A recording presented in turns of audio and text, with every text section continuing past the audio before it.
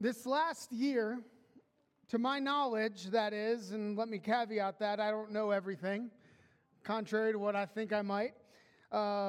This last year, as far as I know, we had 8 people in our church commit to reading the Bible in 90 days. I believe that 5 of them finished on time, and 3 of us, myself included, finished a few days after. To my knowledge, we had an additional 5 or 6 who read the Bible through cover to cover this year. We had 1 who read the Bible 3 times this year. I want to begin today by asking a few questions. Have you ever read the Bible all the way through in any amount of time? Have you ever, in that, sat down and maybe it was over a month or 90 days or a year or maybe even over 5 or 10 years, know that you have read every word of Scripture? How much time do you spend in God's Word every day? How much time do you spend in God's Word every week? How about every month? And what kind of numbers are we looking at if you think about how much time you spend in God's Word over the course of a year? For some of us, those numbers may be very high. For some of us, those numbers may be very low. And I would venture to guess that many of us fall somewhere between those two extremes. Have you ever found yourself stagnant in your faith? Not growing? Not seeing or feeling the Lord move in your life? Weak in temptation or wishing for more?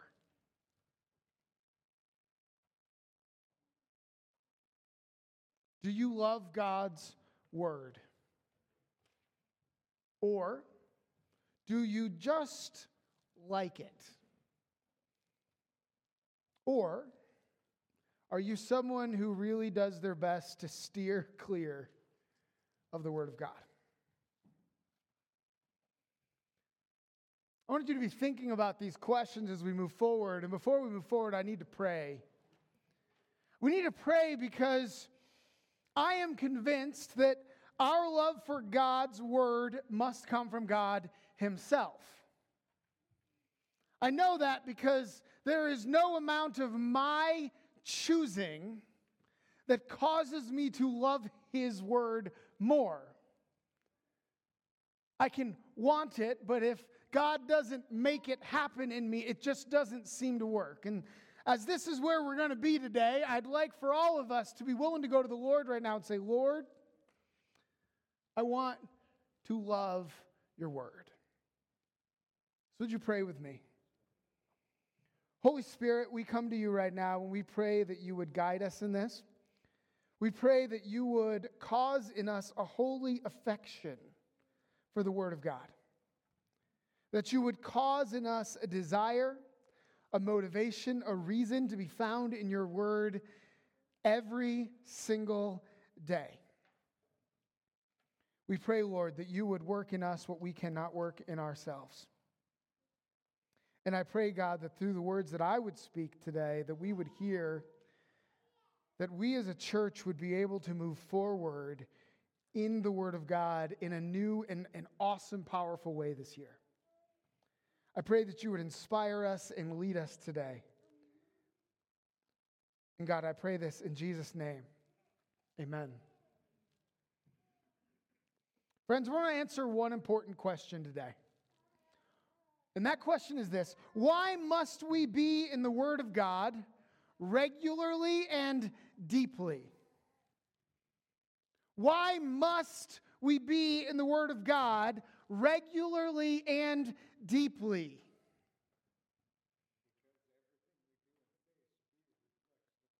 You know, Dan, that's a great answer. I'm glad we baptized you a couple weeks ago. Because everything we do and say should be a reflection of God. That's Dan's answer. Amen. We're going to go there and more today. What I want to do today is look at 4 loves that we should have as a believer or as believers that will cause us, if we have them, to find ourselves in God's Word. 4 loves that we must have. And I just want to tell you, none of them is a love for God's Word. I'm not going there today. That's taken for granted, I think. That's the end goal. That's the object.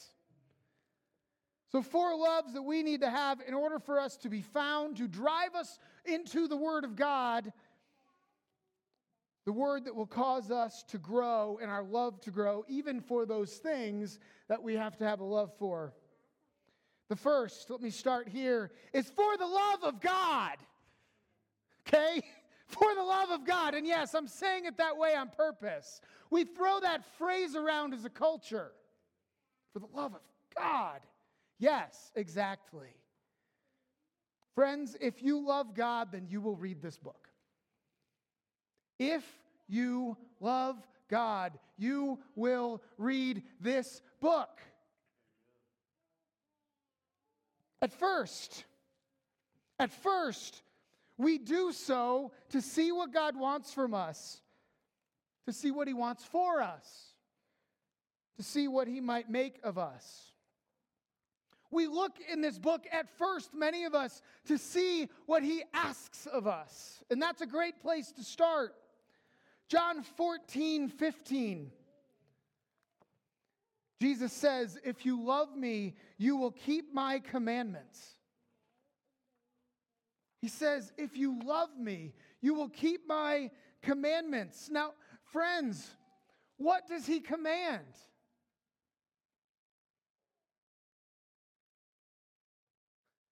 He commands what's in this book.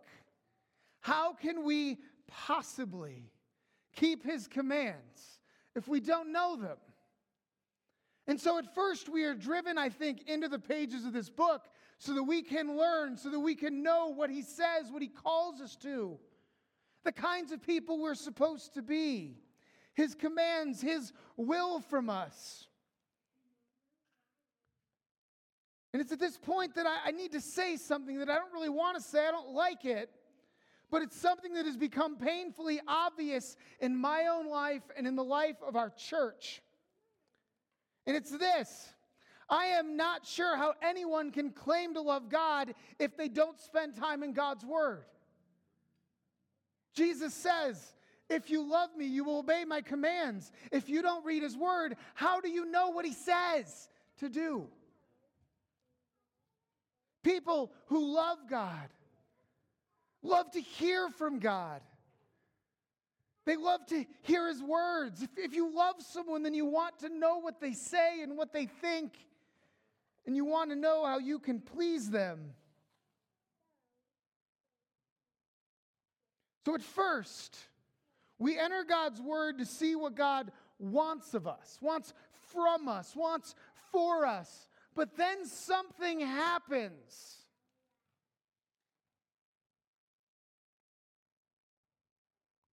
See, then our love for God grows. Because what happens when you go in this book looking for what God wants of us, what we encounter, isn't necessarily what He wants from us. It's what He's done for us. We begin to see this living God who has created everything and loves us and cares for us. So see that at first we're driven there to find out what we must do, and what we discover is a God who's done it all already. And our love for God grows as we get into the Word. Driven to the text,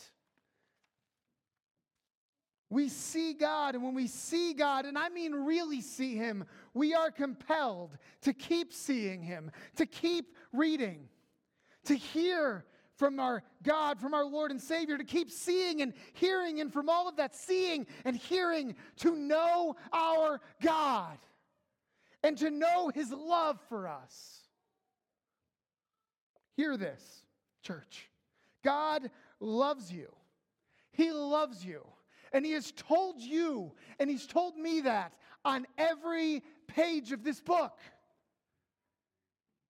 Every page. Now, there's a children's Bible that we read to our kids. Some of you may have seen this before. I think we've given a copy to almost every family in our church at some point or another. If you are a family and haven't received a copy of this, let me know. This is the one that we use, and if you look at it in our house, then you find pages that are misaligned now because we've had to tape them back in. Right? This is a well-loved kids book we've been using for years. I want to share with you how this book introduces the Bible. Yes, it's a kid's book. Yes, we can learn from that. Amen? God wrote, "I love you." He wrote it in the sky and on the earth and under the sea. He wrote His message everywhere because God created everything in His world to reflect Him like a mirror, to show us what He is like, to help us know Him, to make our hearts sing. The way a kitten chases her tail, the way red poppies grow wild, the way a dolphin swims. And God put it into words too. And He wrote it in a book called the Bible. Now, some people think the Bible is a book of rules, telling you what you should and shouldn't do. The Bible certainly does have some rules in it. They show you how life works best. But the Bible isn't mainly about you and what you should be doing. It's about God and what He has done.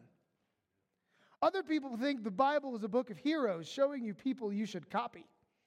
The Bible does have some heroes in it, but as you'll soon find out, most of the people in the Bible aren't heroes at all.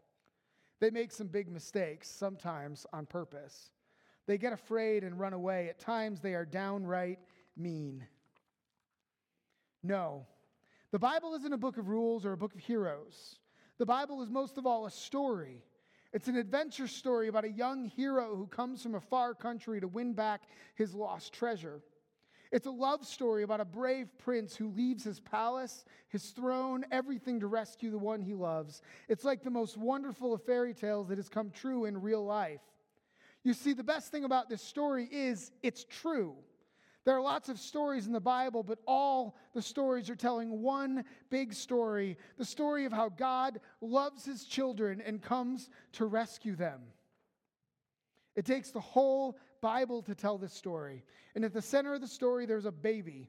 And every story in the Bible whispers His name. He is like the missing piece in a puzzle, the piece that makes all the other pieces fit together, and suddenly you can see a beautiful picture. The Bible is a love story. It's an adventure story. It's a true fairy tale that tells us how much God loves us. And that's unbelievable.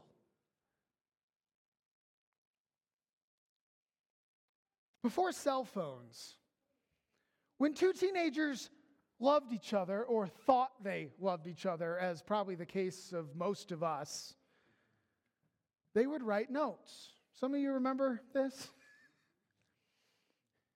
I remember in the halls getting passed a note by a girlfriend, and you'd hand notes as you walked classes, and you'd rearrange how you got to classes so that you could pass, because you spent the class period writing a note, and then you spent the next one writing another one.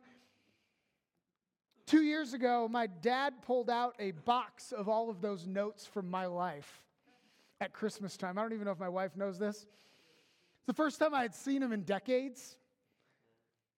I thought they were gone. And it brings back this flood of memories, right, of sitting there reading and studying the words of someone that I thought I loved. Now I'll just tell you, those notes are now in the trash. Okay? Because you don't need to hold on to those things when you are actually in love with someone, when you're actually married to the one that you want to spend the rest of your life with.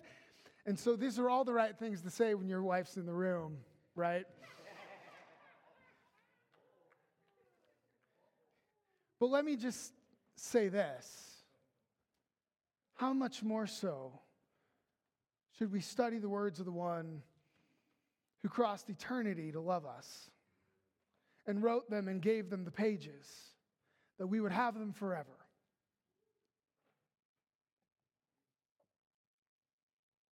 How much more love do we find in Scripture than in a silly 16-year-old's love notes? Scripture is powerful. It's living and active. Scripture has done something amazing in my life, and I think in almost everybody's life in this room. When I think about the power of Scripture, and I think about what it does to skeptics and atheists, to enemies of the faith, who finally consent to sit down and read this and give their lives to Jesus. See, Scripture is powerful, and it introduces us to a living and loving God. If you love God, then you will read this book. And let me say it this way. If you would like to keep from loving God, then keep your Bible closed. You cannot help but love God when you are in this book. But if you'd like to keep from loving God, then keep your Bible closed. All right, the second love is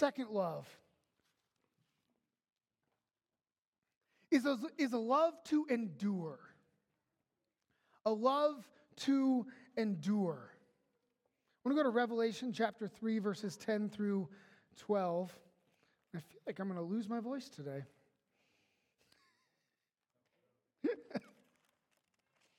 Revelation 3, verses 10 through 12. Revelation is one of those books that's a complete mystery to a lot of us. It's one of my favorite books.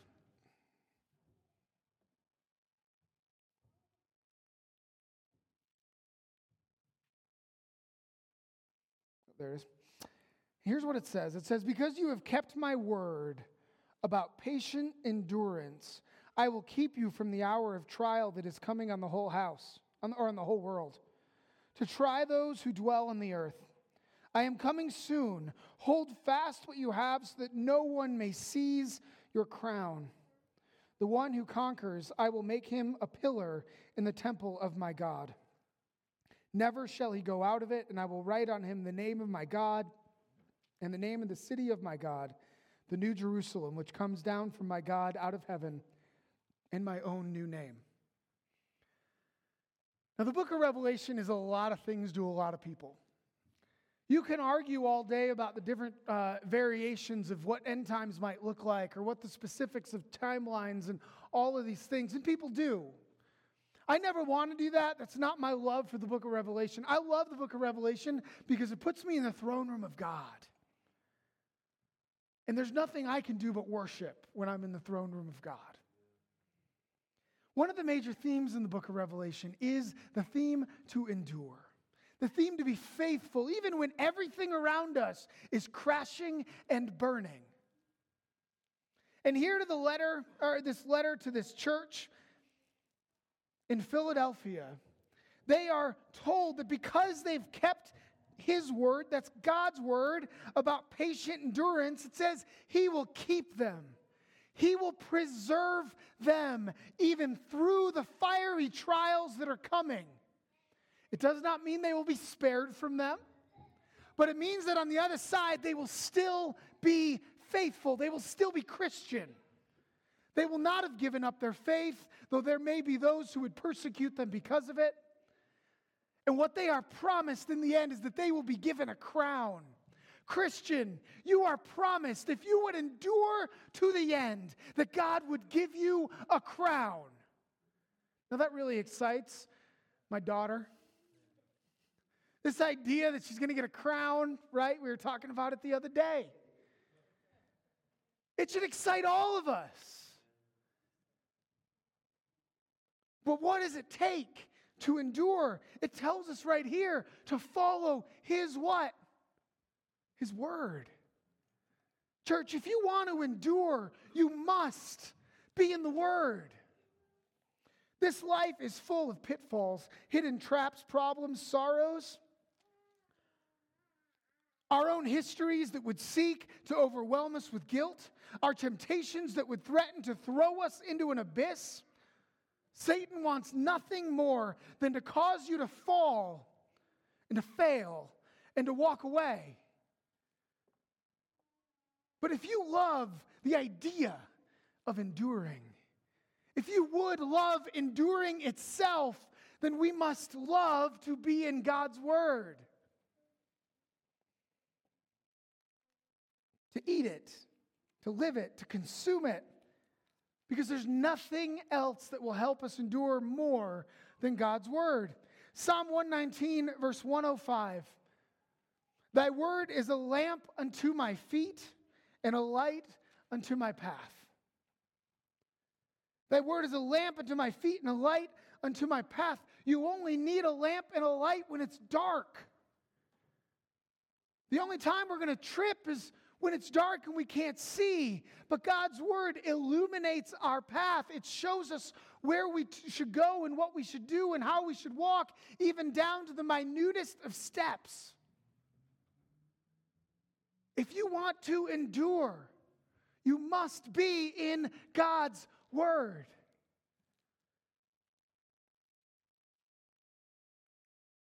On the other hand, if you would like to fall and fail in your faith this year, then keep your Bible closed.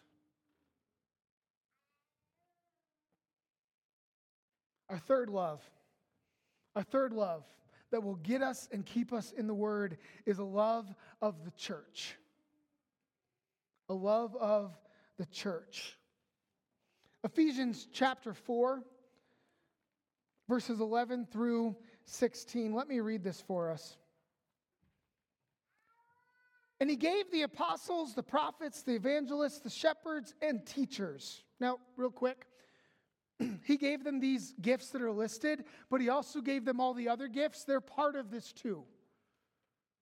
It's not just the prophets, the teachers, the evangelists, the preachers, the teachers. It's not just them that He's given for this purpose. It's every Christian who has a gift. And if you are a Christian, let me just tell you, you have a gift.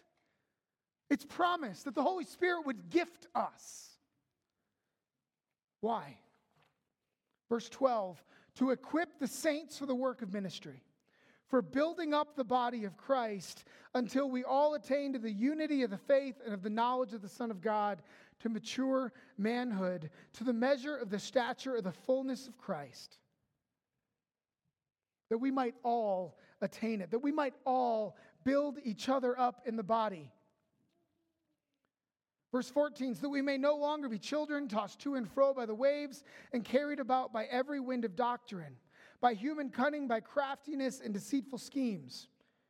Rather, speaking the truth in love, we, all of us, we are to grow up in every way into Him who is the head, into Christ, from whom the whole body, joined together, held together by every joint with which it is equipped, when each part is working properly, makes the body grow so that it builds itself up in love. Builds up. We must be building. You see this language here that every one of us should be a part of the building up of every one of us. Church, I want to tell you something. It's not my job alone to build you all up. It's not mine and Scott's job to build you all up. It's not mine, Scott's, and Stephen's job to build you all up. It's not mine, Scott, Stephen's, and Rebecca's, and Sherry's. I could just keep going, right? I'm not gonna. It is the job of every believer to build each other up. This word build is the very word encourage. Encourage. Now, I love the word encouraging. I love it. I love to encourage. I'm not as good as it as some people I know, but if you read Scripture, what you read is that over and over again, Christians are called to encourage one another. We're called to encourage all over the place. But encouragement is not just telling someone, hey, you're good at this. That could be part of it. Encouragement is not vain flattery. Encouragement is not just speaking niceties to one another. Clearly, in the context of Ephesians chapter 12, to build up, to encourage one another is full of Scripture and life, the truth of the Word of God. It is. We're actually told that will help us not be swept around by winds of doctrine. That means false things that people say that just aren't true. And that all of us can be built up into the fullness of Christ. That requires Scripture. What I want you to know and I want you to hear is that in order for you to be a part of the church the way you're supposed to be, building each other up, it requires that you be a Bible-saturated believer. It requires that every one of us be living in the Scriptures all the time, so that when we meet with someone, when we're talking with someone, we might encourage them not just to say, hey, good for you, but we might say, hey, here's what the Scripture's calling you to. Here's what the Scripture's calling me to. Do you want to get together and work on that, get to that together? If we're going to do that, then we need to be in the Word. We need to love God's Word. I know someone whose goal every day when they read Scripture is to read it until God speaks to them. I actually really like that view. To read it. I mean, because a lot of us, right, we pick up, we read one verse, like, all right, great, and we close it and we go on with our day. He's committed to reading it until God speaks to him, until God says, this is what I want you to know today, what will help you, what will bless you. I think that's great. I don't think it goes far enough. What if we read Scripture until it speaks from me to speak to Randy or any one of you? What if I approached the Scriptures every single morning and said, Lord, I'm not putting this book down until you give me an encouraging word to bring to Cynthia, or until you bring an encouraging word to speak to somebody in our church or to my neighbor.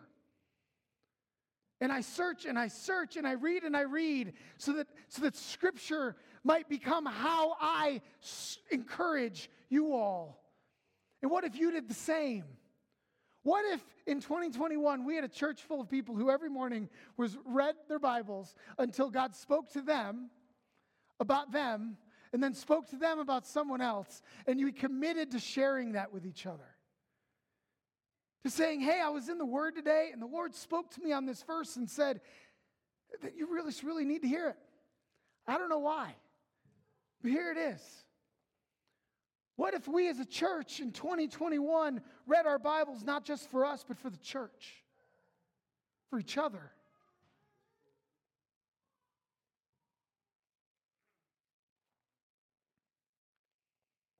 If you'd like to be disengaged and disconnected from the church this year, then leave your Bible closed.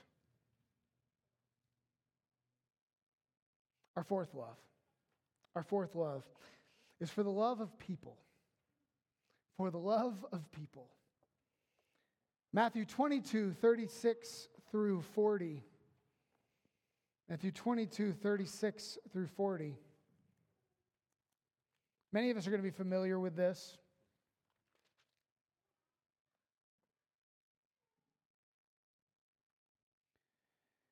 Teacher, which is the great commandment in the law? Verse 37, Jesus said to him, you shall love the Lord your God with all your heart, with all your soul, with all your mind. This is the great and first commandment. And a second like it, you shall love your neighbor as yourself. On these two commandments depend all the law and the prophets. Now let me point out to you, at the time that Jesus said this, the Bible was incomplete. The only thing they had was all the law and the prophets. The implication there is that what is the entirety of Scripture summed up into? To love God and love people. We started this sermon with loving God. We end it now with loving people. To love people. If you love people, then you will be in God's Word this year. If you love your lost neighbor, your lost family members, your lost coworkers, the lost people in this community and around the world of every tribe, tongue, and nation, then church, you will be in the Word this year. Colossians 3, 1 through 2. It says this: If then you have been raised with Christ, seek the things that are above, where Christ is seated at the right hand of God. Set your minds on things that are above, not on things that are on earth. And what does that have to do with loving people? Church, it has everything to do with loving people.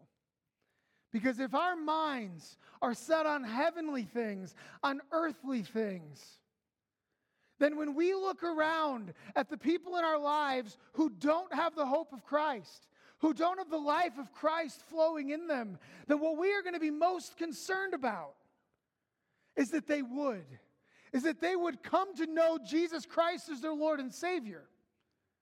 On the other hand, if we spend all our time and energy thinking on earthly things, thinking on the things of my problems, my finances, my this and my that, what we're never going to do is open our mouths about Jesus to anybody. But when we get into the Word, one of the things that happens is that God sets our mind on things beyond us. Those things will land for us in the love of people. The second way this works is that people like you and I who spend a ton of time in Scripture, it was funny, Don Griggs said this in Sunday school today. The more time I spend in the Word, the more time I see how sinful and broken I am.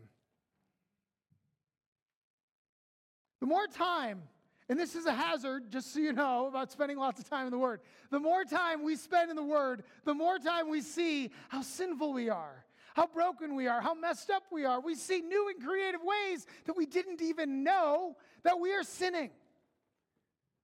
You're like, Pastor Matt, why are you saying this with a smile? Because I am, and it's on purpose. Because the more time that I see my sin, you know what I also see? I see my need for a Savior.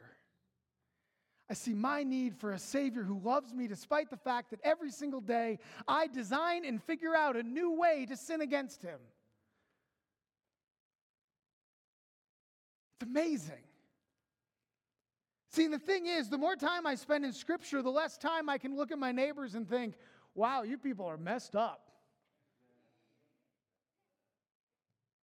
The more time that I spend in Scriptures, the more time that I see that my messed up neighbor and family members have the same exact heart that I do, and the only difference is that Christ has already worked in here. Christ has already saved this. And what they need is a Savior.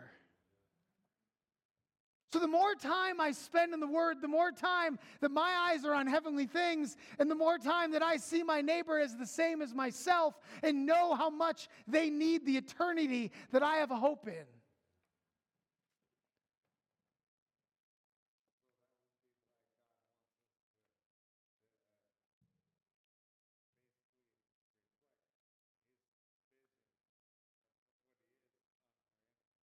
Yeah.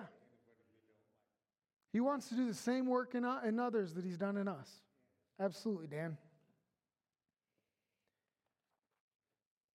On the other hand, if you would like to let your neighbor struggle in this life and eternity apart from God,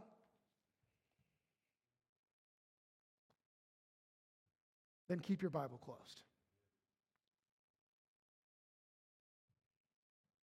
But there's a better way. There's a better way. If you want to love God and love Him more and more, or if you want to endure through whatever comes in 2021, and friends, I think it might be worse than 2020.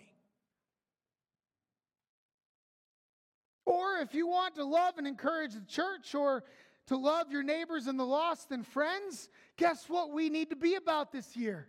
We need to be about being in the Word. We don't keep it closed, right? We open it, keep it open.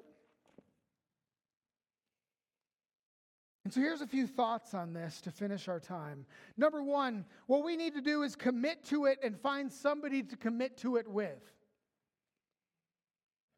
I'm just going to tell you this, you need to commit to being in the Word this year and find somebody else to commit to it with you. The best thing, the easiest thing to do to stay in the Word is to find somebody who's going to read the same things you are every day. To say, hey, look, I want to read the Bible in a year. Would you do that with me?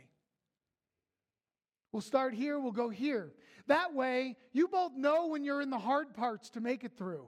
So you do your Bible reading first, and you're slogging through Leviticus or some other spot that's just a little bit harder to move through, and you send your buddy a text and say, hey, today's a rough one, but I'm with you. I made it, so can you. Find somebody to commit to read it with. What do I mean by commit to? Find a reading plan to read through the Bible in some fashion this year. Now, you can handle the 30-day. 30 days is crazy, okay? Recommended for retired people and people with no lives, okay? It's a lot. You could read the 90-day plan. Now, I'll just tell you, when I do the 90-day plan, it's about an hour and 10 minutes a day. Now, I'm a pretty fast reader, so it may be a little longer for some of you. Or the Bible in a year, which for me, when I'm doing is roughly about 20 minutes a day. To read the Bible this year, you could spend 20 minutes a day. Now, you're already 3 days behind, so you'll have to catch up a little bit. So that means 20.1 minutes a day. Okay, that's all it takes to catch up on 2 days that you've missed already. It does not take long to catch up on 2 days. Or maybe it just says, you know what I want to do this year? I'm going to read the book of Matthew. I'm just going to read the book of Matthew. I'm going to live in the book of Matthew this year. I'm going to do that all year. That's another option. You don't need to plow through. That's just one way to do it. So first you need to commit to it. The second thing you need to do is read it. You need to be in it. You need to actually do it. I want to tell you, reading your Bible by yourself is actually the easiest way to do it. And here's why.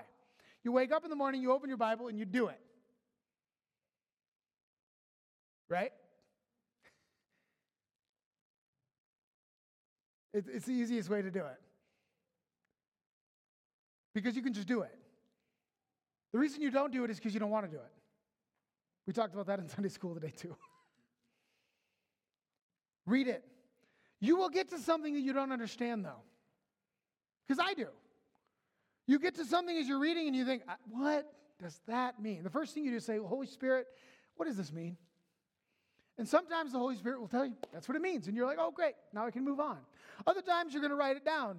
And you're going to go to Scott and you're going to say, Scott, what does this mean?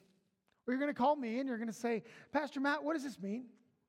And I'm going to say, well, I think it might mean this, but let's figure it out together.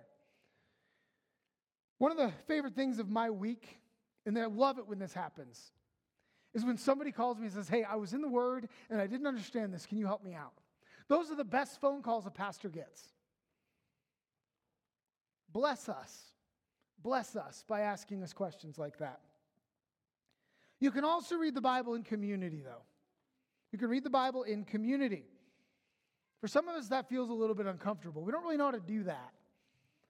Well, what does that look like? Try this, okay? Get some friends together, sit down, and read it.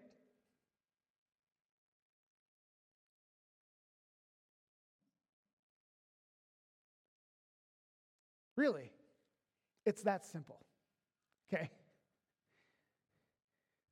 Sit down and read it. And if you need a question to ask each other, here's the question you ask each other. What stands out to you? Last night, 3 of us got together to do this. We talked for an hour and a half. It was the easiest thing I did all day, and it was a blessing. That was prompted by one of those people earlier in that day just sending out a text and saying, hey, can we get together today and read some scripture and talk about it? My point is, it's not hard. It's simple. We can do this. We can do this. Here's another option, particularly for you married couples. This year, Betsy and I are reading the Bible in a year together.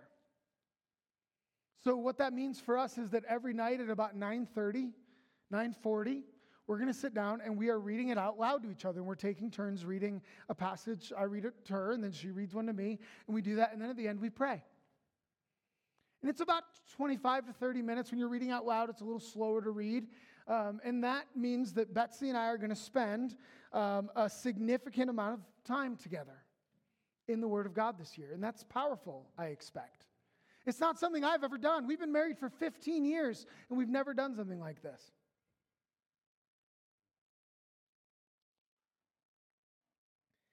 Next up, right? We had commit to it, we had read it, now we need to do what? We need to study it. We need to study it. As you're reading, you can look up answers to your questions. You can Google it. Sometimes there's really good answers you can find on Google. Not every answer on Google is a good answer, though. I will caution you in that. There are Bibles called study Bibles that on the bottom of every page, they have commentary about what the rest of it's about. One of the ones I recommend the most, and most of the time, is the ESV Study Bible. There's a copy of it on our shelf back there if you want to take a look at it. He's got one right there too. It's great because it's got a lot of information, and it really helps when you want to study it and you're by yourself. Like I said, call someone, phone a friend, phone a pastor. Hey, what does this mean? It is a blessing. I think it would probably be a blessing, not just to the pastors, but to anybody in this room to get a call from one of the other members of our church and say, hey, I was in the Word. Do you know what this means? Wouldn't that be awesome? Wouldn't you love to get a phone call like that? All right, so we commit to it, we read it, we study it, and then what? We memorize it.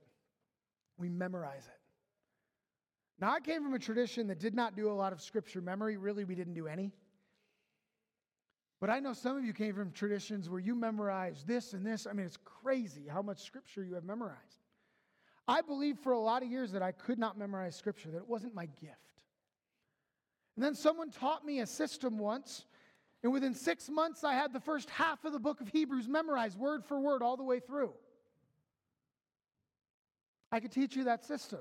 Ask me. I'd love to teach it to you. Memorize it. One verse at a time, chunks of it, however that looks. Verses that matter to you, that mean something to you. Those verses that are a go-to when temptation is knocking at its door and you're trying to figure out how to not, and that verse comes, you say, that's the verse. Memorize that so that every time that temptation comes, you speak it. You can speak it out loud. It's powerful.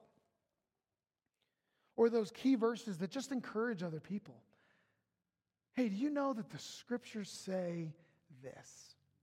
And you could tell somebody that and then build somebody up with the Word of God, even if you don't have the ability to open a Bible in that moment and read it to them. Friends, the last thing that I want to say here is that most of us would not turn down a free, delicious meal. Right? I mean, if I said right now, hey, everybody, we're having steak downstairs for lunch after church. We got potatoes, we got some shrimp, cocktail. We got a feast, and it's free. We'd love for you to just come and hang out with us and fellowship with us. I mean, how many of you would be like, nope, got something better to do? Almost none of us. Jesus said in Matthew 4:4, man cannot live on bread alone, but by every word that proceeds from the mouth of God. Man cannot live by bread alone, but by every word that proceeds from the mouth of God. Man lives by the word of God, not by what he eats. And yet, how many of us skip the most delicious and amazing feast every day or often? If God's word is truly what we love, then why would we miss that meal? The most important meal of the day. Why would we miss it?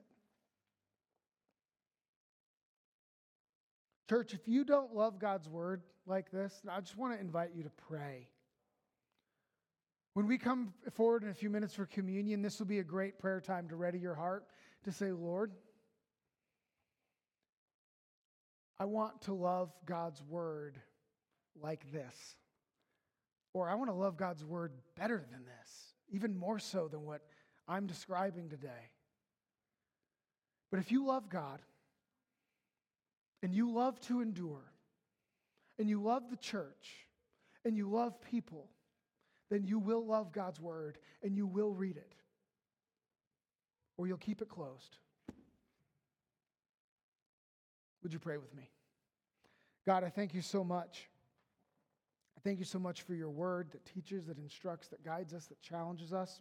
And Lord, I pray today that you would speak. Lord, I know, and at least I would venture to guess, that there is no one in this room who loves your word like this.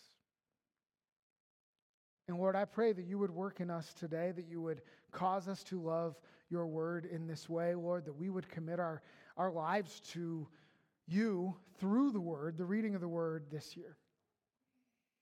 I do pray, Lord, that if there's anyone here who's just resistant to this, who's saying in their own heart, you know what, I don't want that.